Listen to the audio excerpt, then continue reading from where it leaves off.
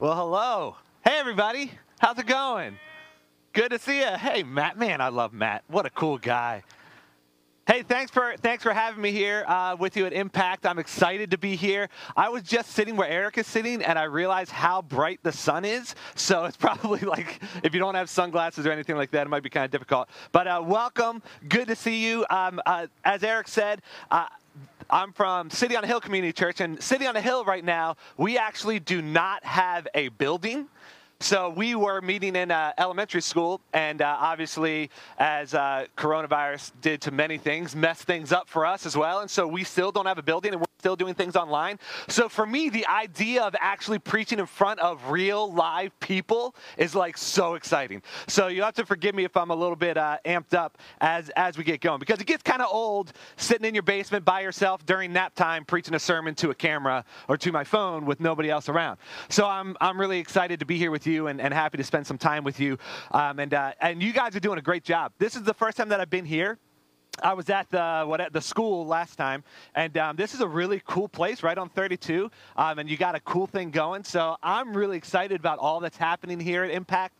You guys are doing a great job despite of your pastor. You're doing a wonderful job as a church, and so it's cool to see where you're going and all the things that God is doing here. So as Eric said, we're talking about letters to the church, and so all month the different pastors are breaking down a different letter that Paul wrote to a specific church in a specific city at a specific time. It's important that we understand that. And we're breaking down a whole bunch of different books. It's kind of hard to preach an entire book of the Bible in one sermon. That's kind of challenging because there's so much packed into each of these letters. So we're trying to get kind of a broad view of what Paul is talking about in each of these books. So today, I have the privilege of talking to you about the book of Philippians. The book of Philippians is one of my favorite books for one specific reason. It's known as the joy book. It's known as the book that is filled with joy, excitement, happiness, all these sort of things. It's one of my favorite books. And if you know me, then you know that at times I can be a bit much. I can be kind of, I'm an extrovert. I'm normally in a good mood. Even if I don't feel like I'm in a good mood, I at least act like I am. I'm an outgoing person. I'm very typically happy. And I realize that all of these things can be terrifying to an angry introvert. I get that. Like if you consider yourself an introvert and if you're in a bad mood, I'm probably not the best person to be around because I'm always like, hey, how's it going? In your face, like excited to see you, excited to talk to you. My wife, for example, her name's Lauren, and she's working in the hospital right now. She's a nurse. And we recently moved back to my childhood home, to the neighborhood that I grew up in. And I'm like excited to be in a neighborhood and meet people. And I realize to many of you, maybe not you, maybe you are like me, but to a lot of people, it's like that's a nightmare. Like talking to other people around you. Like when Lauren and I go on walks with our kids, I'm just like excited, like walking down the street, waving to everybody. Hey, how's it going? What's going on? I grew up here when I was a kid. Like that's how I am walking down the street. Can't wait to meet people. Can't wait to talk to people. To an angry introvert, that's a bad combination. That's a bad combination. And so if you feel like you don't really like to talk to people, and if you are an introvert, this time of year or what's happening right now, I'm sure that you aren't happy about COVID, but it's like, oh, okay, well, at least I'm not forced to talk to people, right? At least we can kind of keep our distance, and it's now more socially acceptable to just completely ignore you. So for me, this is really difficult. I see everybody as like a potential best friend, and I realize that that's weird, but because that's how my personality is, the book of Philippians is right up my alley. I love the book of Philippians because it's all about joy. It's all about joy. When it comes to preaching the book of Philippians, I'm all in. The word joy or rejoice is found 16 times in the book of Philippians, 16 times. Now, to let you know, give you a little bit of insight, if you don't know anything about the book of Philippians, it's only 4 chapters long. So it's not very long. It's a good book to start off. And if you're like, I've not read much of the Bible, the book of Philippians is a good one to start off with because it's short, it's sweet, it's happy, it's great. Like it's a good book to start off with. But 16 times the word joy or rejoice is mentioned in the book of Philippians. And if Philippians is known as the joy book, then surely Paul, who wrote it, surely things must have been going well for him at this time, right? Like if this is known as a joy book, it's known as the happiest letter, the happiest thing that Paul has ever written, then surely his ministry must have been going well. He must have had plenty of money. He must have just ate a great big meal. His life must have been going awesome. Churches are thriving everywhere that he's planted. Surely all of these things must have been happening, right? But the truth is, Paul wrote this book from a jail cell. Paul wrote this book from prison. And it's known as the joy book. What? Makes no sense, right? Like if I stub my toe, it ruins my day. He wrote the joy book from prison, from a jail cell. I mean, it blows my mind when I think about this, because the book is known as the joy book, what the circumstances around when Paul wrote this book. So let's get some background on the book of Philippians, because if we're going to understand the book of Philippians, we have to understand the audience, the culture, the time, everything that was written, and the audience that it was written to. The city of Philippi, which is where the church was located that Paul was writing this letter to, it was a Roman colony about 800 miles or so away from the city of Rome. And the city of Rome is obviously an extremely powerful city at this time. It was the Roman Empire, right? It's going on. But the city of Philippi was known for its patriotic nationalism towards Rome. They loved the city of Rome, and they celebrated the city of Rome. So they were all in on Rome, okay?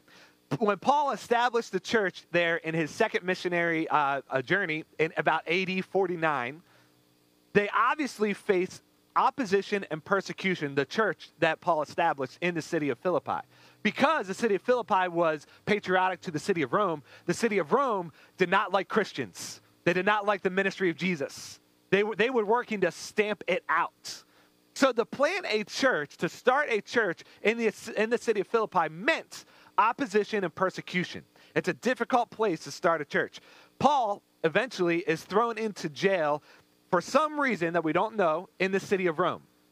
So he's not in Philippi anymore. He's about 800 miles away. He's thrown into prison. He's thrown into jail. And the church back in Philippi somehow receives word about Paul's imprisonment. They hear about what's happened to him. They hear, okay, Paul's in jail, and they begin to get a little bit worried. So what they do is they send one of their major church leaders. His name is Epaphroditus. This name is important to remember because we're going to talk about it in the book of Philippians. His name is Epaphroditus, and he's one of the pastors, the elders at the church of Philippi. That church decides, Epaphroditus, we need to send you 800 miles or so to the city of Rome to go visit Paul while in prison. He's in a bad way, so he needs some help. So they want him to go check in on Paul and visit him in jail. Epaphroditus makes the trip, 800 miles, and he comes to give Paul a financial gift to help him as he's in prison, to update him on the state of the church in Philippi, which Paul planted, and then also to express their love and encouragement to Paul and let him know, hey, even though you're in jail, you're not alone. We care about you. We are thinking about you. We're praying for you. And Paul's response to Epaphroditus coming to visit him is the book of Philippians. That's his response. So the book of Philippians is a letter that he is writing back to the church of Philippi because they sent Epaphroditus with money, with encouragement, and with help. Philippians is his response, known as the joy book. So Paul writes them to do four things. First, he writes them to first thank them for what they've done for him, to thank them for sending him a financial gift, to thank them for sending him Epaphroditus to spend some time with him. Second thing he does is he wants to update them on his condition and what's going on in his life. The third thing that he wants to do is pastor them, because Paul is ultimately a pastor. And pastors can't not pastor. Am I right, Eric? It's hard. And anytime, even if I'm just giving announcements at my church, it somehow turns into a sermon one way or another. So it's hard to not pastor. So that's what Paul's doing. And then the fourth thing that Paul wants to do is he wants to encourage them. He wants to lift them up. He wants to tell them, hey, things are okay. And now here's where you can go and what you can do moving forward. So this is without a doubt, like I said, Paul's happiest letter. And you can feel his joy right away. What I love about how joyful this book is that Paul never tells us how to be joyful or what to do to experience joy. He just simply and unmistakably is joyful. He doesn't give any instruction on, hey, you want to have joy? Do X, Y, and Z. He doesn't do that. He just is joyful. And it's without a doubt, he is so stinking happy. Like, what is going on? Have you ever been around that person where it's like, this person is just weirdly joyful all the time? And it makes me very uncomfortable, right? This person's a psycho. I can't trust them. They're way too happy. And I don't know what's going on. There's no way it's real, right? There's no way that this person is actually this happy. Maybe Jessica's a good example. There's no way she's this happy. There's something weird. Spoiler alert, there's something weird going on in her life, but she's way too happy. Why is this person this happy? I don't trust them. That's kind of the way it is with Paul. It's like, why is he so happy? I don't trust this. I don't know what's going on. And we're going to learn why he does have so much joy. He just exudes joy. And like I said, if you are an angry person, then you really don't like a really joyful person. It's like there's something wrong with them. Anyways, all right. So this entire letter is based around what is known as the Messiah poem in Philippians chapter 2, verses 5 through 11. So if you got your Bibles, you want to open it up to the book of Philippians. We're going to go through a couple of different passages. So keep your Bibles close by, or if you got your phones, or if you just want to listen to me, that's fine too. But the whole book of Philippians is built around the Messiah poem, which is in Philippians chapter 2, verses 5 through 11. It says this: your attitude should be the same as that of Christ Jesus. So this is what Paul's saying. Your attitude should be the same as Christ Jesus, who, being in very nature God, did not consider equality with God something to be grasped, but made himself nothing, taking the very nature of a servant, being made in human likeness, and being found in appearance as a man. He humbled himself and became obedient to death, even death on a cross. Therefore, God exalted him to the highest place and gave him the name that is above every name, that at the name of Jesus, every knee should bow in heaven and on earth and under the earth, and every tongue confess that Jesus Christ is Lord, to the glory of God the Father. So this is the example that Paul is giving us of Jesus. He's talking to us about Jesus, who he is, what he has done. He explains to us that Jesus has humbled himself by coming to this earth for other people. But not only did he come to this earth from heaven, but he was crucified on a cross, was buried in a tomb, made himself nothing, and then was resurrected 3 days later so that you and I could live. But Jesus humbled himself because he came down to this earth when he didn't have to. I don't have to tell you how difficult this place is. I don't have to tell you how difficult this world is. You know it. You understand it. I don't have to explain that to you. So for Jesus to come to this earth, to leave heaven, to leave the right hand of God, to leave the throne of God, to come down to this earth, for you and I, making himself nothing, just speaks to his humility, the ultimate sacrifice. And really, the Messiah poem here is referencing a passage that the prophet Isaiah spoke about in the book of Isaiah, chapter 45, verses 23. It's a direct quote. So verses 10 and 11 in chapter 2 of Philippians is a direct quote from the book of Isaiah. I'll read it again just to remind you. Because of that humility that he was talking about with Jesus, at the name of Jesus, every knee should bow in heaven and on earth and under the earth. Every tongue confess that Jesus Christ is Lord. That's a direct quote from Isaiah. So when Paul is preaching about this to the church in Philippi or writing about this, they already know what he's saying because it's referencing the prophet Isaiah. It sticks with them. So, like I said, the whole book is working from this poem, from this little excerpt. It's working from the example of Jesus Christ, which, honestly, every sermon is working from the example of Jesus Christ, or the example of God. So then Paul updates the church on what's been happening in his life and in his imprisonment. So back in Philippians chapter 1, starting at verse 12, we know in chapter 2, he explains the humility of Jesus Christ. Now he talks about what he experienced. Philippians chapter 1, verse 12 says, "Now I want you to know, brothers, that what has happened to me has really served to advance the gospel. As a result, it has become clear throughout the whole palace guard, and to everyone else that I am in chains for Christ. Because of my chains, most of the brothers in the Lord have been encouraged to speak the word of God more courageously and fearlessly." So, Paul here is really looking on the bright side of his situation. He's really looking at the positives. This is a glass half full sort of perspective right here. And he has joy in the midst of his imprisonment. Why? Because more people are inspired to talk about the gospel because of what has happened to Paul. And he understands that. He can look around and he can say, other people are empowered to talk about Jesus Christ because they see where I'm at and they see what I'm experiencing, and it's giving them inspiration to go and talk about it even more, to go and express their love for Jesus Christ even more. See, Paul's joy doesn't come from his circumstances, because his circumstances would mean that he should not have joy. But that's not where his joy comes from. A lot of times that's where happiness comes from. For us, we're happy because this happened. We're happy because we got a raise at work. We're happy because we didn't lose our job during a pandemic. We're happy because you just got an offer accepted on your house. We're happy because whatever, fill in the blank. But joy is different. Joy is not based on our circumstances, and it's not dependent on our circumstances. We see that right here from Paul, because Paul's circumstances would dictate that he should not have joy if it was dependent on our circumstances. Instead, if it comes from people, Paul looks around and he sees other people knowing Jesus Christ, and he understands, if more people know Jesus because of my situation, then keep me here. Great. Perfect. That's wonderful. If my imprisonment advances the gospel, hallelujah. That's what I want to happen.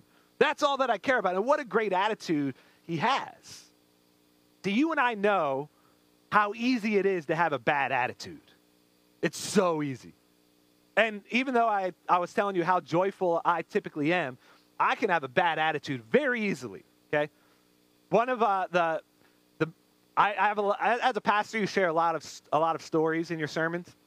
And I've been preaching for a long time, and I was a youth pastor for about 10 years. Nathaniel was in the youth group. David was in the youth group, a few other people in the youth group that I was a youth pastor of. And maybe my most famous story as a youth pastor, Nathaniel and David, you can tell me otherwise, is about Dunkaroos.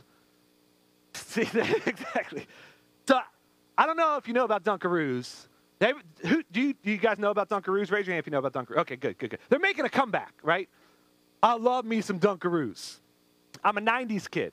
So Dunkaroos were huge in the 90s. Just in case if you don't know what Dunkaroos are, first off, where you been, you weirdo. Second off, here's what it is. It's a little container with cookies, and then on the other side, it's icing. And you can take the cookie and you can dip it into the icing, and it's wonderful. It's a wonderful treat, okay? And I remember as a kid, if our mom ever gave it to us in our lunch, it's like, oh, it's a good day, right? At school, I got Dunkaroos. So I love Dunkaroos. But if you know anything about Dunkaroos, they went away. Now, they're making a comeback now, thank the Lord. But they went away for a little while, okay? You can get them at 7-Eleven now. You can order them on Amazon. But they're recently, like within the last few months, have come back. But I went to school in Oklahoma, and I was out there in the middle of nowhere, well, not the middle of nowhere, Oklahoma City, and in a college dorm room. And obviously, when you're in college, you don't have any money. And I went to the grocery store at like a Dollar General, and because I was a poor college student, and I was getting some groceries, and I saw on the shelf one lone box of Dunkaroos that I had not seen Dunkaroos in years at that point. So I was like, Dunkaroos! And so I grab them, threw them in my cart as quickly as I could, and I go back to my dorm room. And when you're in a college dorm room, I had a roommate and I had some friends in the dorm room next to me, and we all shared our groceries. We all shared our food together. So I brought the groceries back and I said, guys, look, I got groceries. Help yourself to anything, but please, this one box of Dunkaroos, do not touch those. Those are special for me. I love Dunkaroos, and I haven't seen them in forever. And for all I know, this is the last box created in history. So please, there's only 6 in a box. Don't eat them. And they said, okay, fine, no problem. I go to class. I come back. What do you think my hilarious college friends are doing? Eating my Dunkaroos in my face. Like savages. Animals.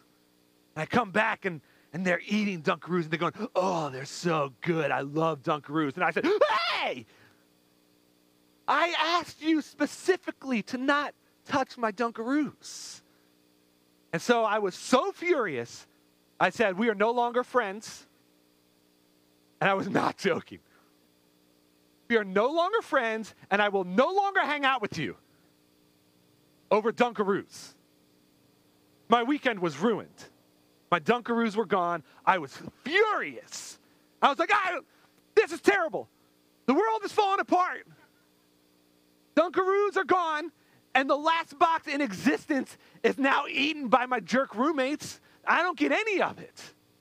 I did not have a glass half full perspective of thinking that they would come back 10 years later. Instead, I was thinking they were gone. Disappeared. That's the attitude I can have. I don't know about you, but it's so easy for me to have a terrible attitude when one little thing goes wrong. When somebody eats cookies and icing that I specifically asked them not to eat, my day is ruined. My attitude is terrible. I'm so unbelievably frustrated.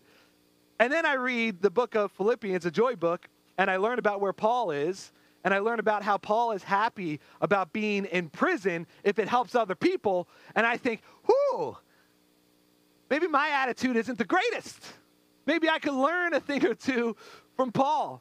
But Paul has this attitude because it comes from the example of Jesus that is found in the Messiah poem in Philippians chapter 2.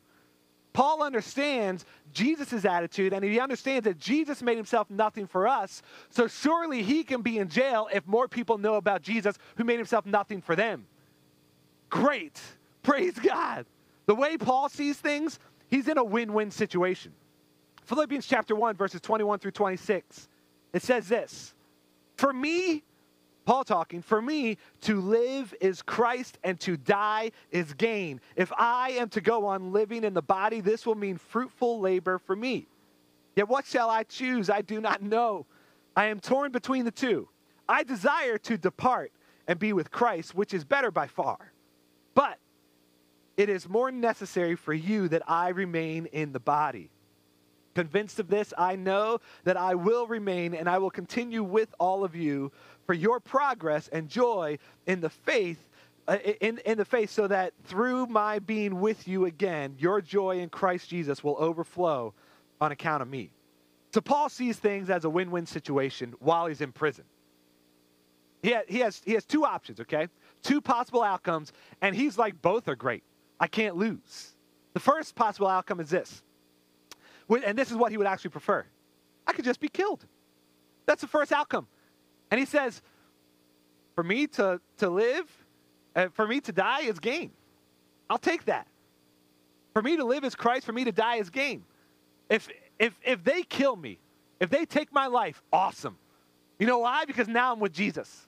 You know why? Because now I don't have to deal with this world. You know why? Because now I'm able to move on. And the second option, he could be released. It's a win-win.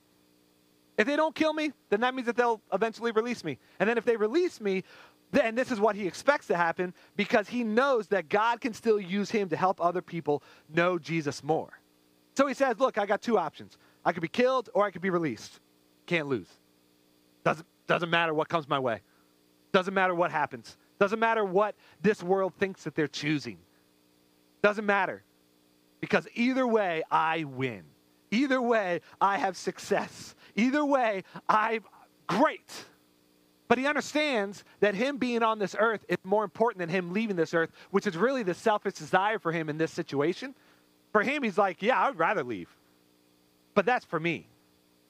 But I know that I am going to stay because God still has more planned for me to do, and because more people can still find out more about Jesus Christ if I'm here. So I know that eventually I'm going to be released from prison, and I'm going to continue my mission, I'm going to continue my journey, and I'm going to continue helping more people know about Jesus Christ. Win-win. I can't lose, no matter what happens. See, most of us don't see things as a win-win. Most of us see things as a lose-lose. See, we are great at finding the downside in everything if our hope is in ourselves or this world. And if you put your hope in the things that this world has to offer, then you will always see things as a lose-lose. Because this world doesn't have enough to offer you. And we look around and even like the greatest, have you ever been around this person who's just negative in any situation? It's like, oh, great, this just happened. Yeah, but this will probably happen next. It's like, oh, why are you so negative? You're the worst. I don't like being around you. Everything is a lose-lose. Just waiting for the other shoe to drop all the time. If you're that person, you're really annoying. Just so you know. If in any and every situation, you feel like I'm the realist here and I need to let you know all the terrible things that could happen, you're terrible. No, nobody likes to be around that person. It's the truth. It's the truth. And if you feel convicted, complain to Eric. He's your pastor. But if you feel convicted, it's not coming from me. It's coming from the Bible, okay? It's coming from the Bible.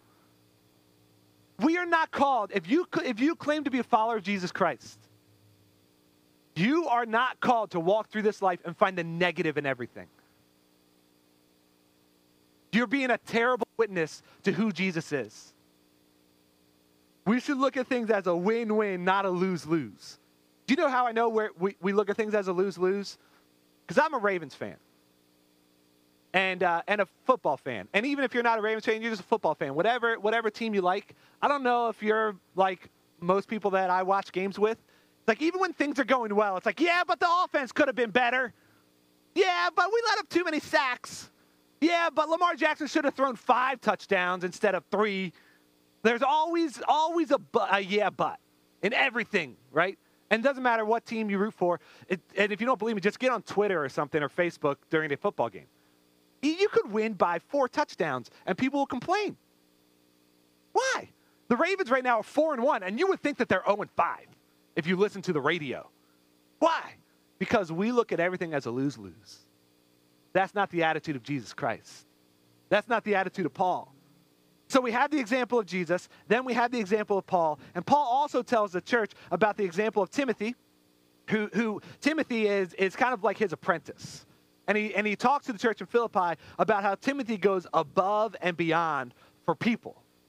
And there's a couple letters that Paul wrote to Timothy called 1st and 2nd Timothy that if you want to go and read those, you can check those out. And then Paul also talks about Epaphroditus. Remember, Epaphroditus was the church leader, the pastor who came from the church in Philippi to bring a financial gift to check in on Paul to see how he was doing. He talks about Epaphroditus and how he actually almost died coming to visit Paul.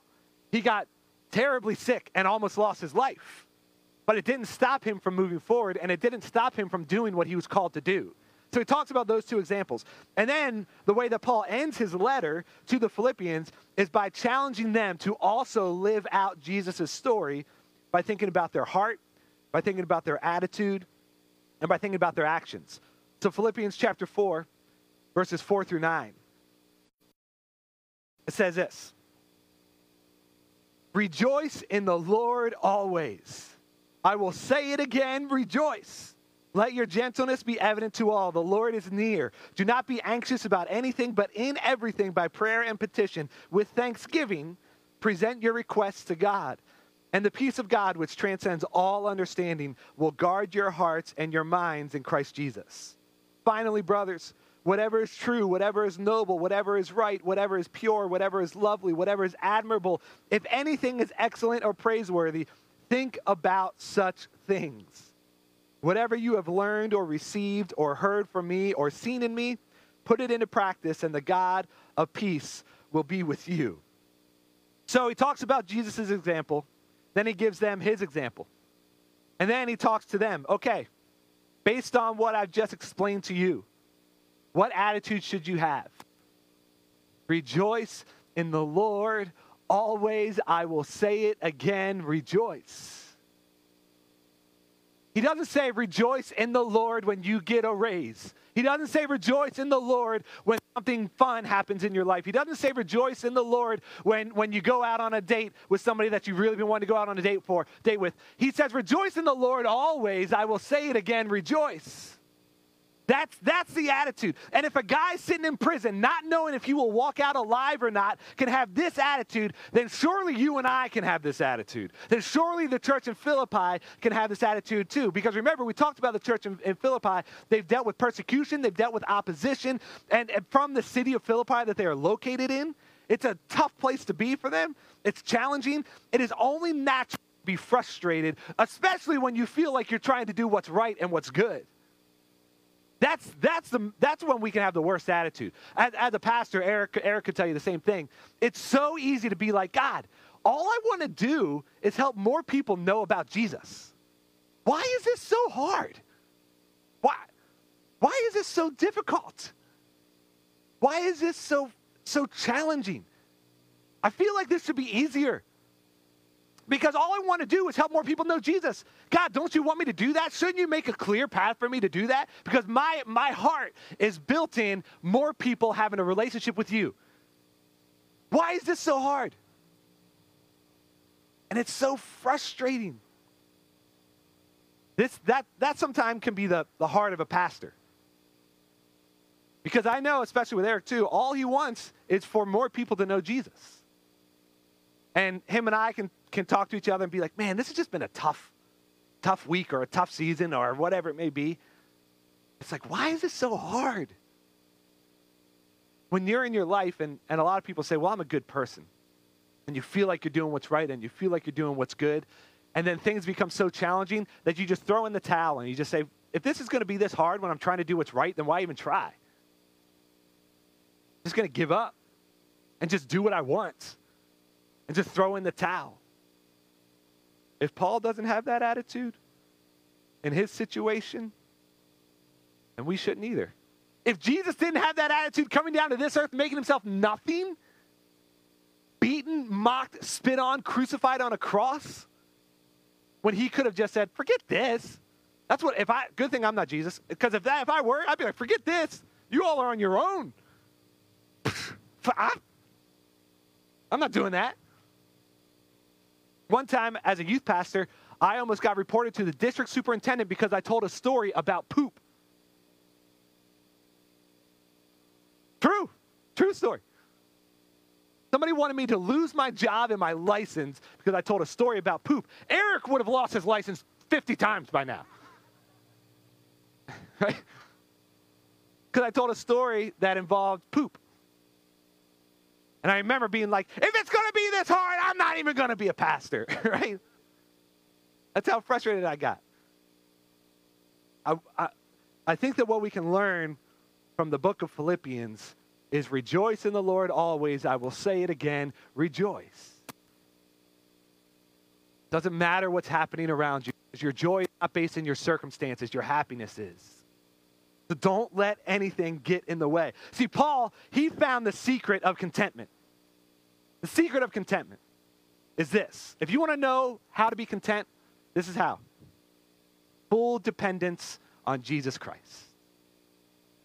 That's it. If you feel like you're not content, it's because you're relying on yourself. You're not relying on Jesus. I'm going to invite the worship team forward as we get ready to close. And this is, I realize, much easier said than done. When we are fully dependent on Jesus, we can live fully free. We get to a place where we just say, okay, I'm done.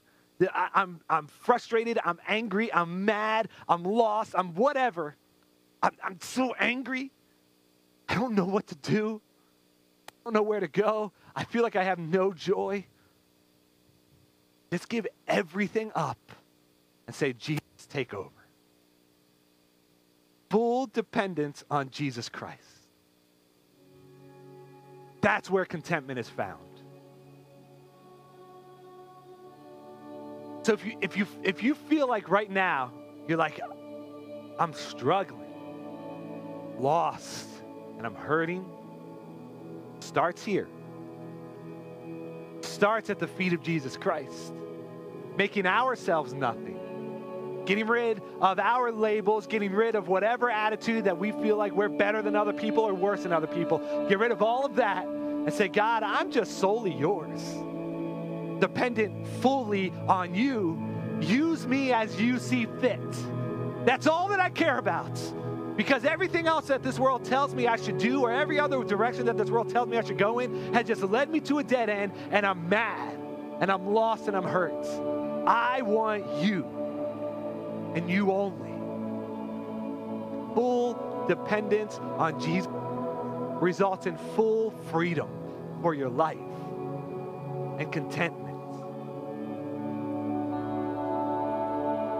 But get rid of everything else. Doesn't matter in the long run. Doesn't matter.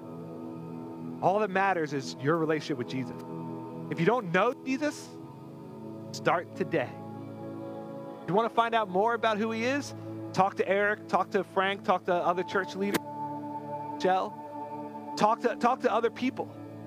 Learn more about him. They would love to sit down over a cup of coffee with you.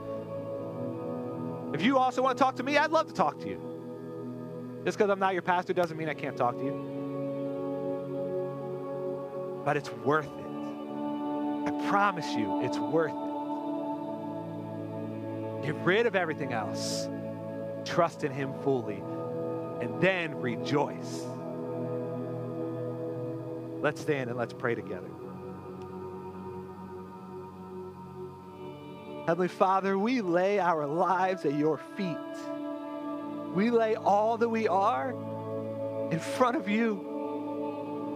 And we say, God, use us. Use us to help more people know about you. Help us, Father, to understand what you have done, what you have sacrificed, the humility that you have represented. Help us to see that example, to see the example of Paul, to see the example of the church in Philippi, and implement it into our lives as well. God, I pray that we get off of our high horse. I pray that we get to a place where we realize you are God and you are good, and we hand it all over to you. Help us to live with joy and rejoice in the Lord always. You are a good, good Father. We pray this in the name of Jesus Christ. Amen.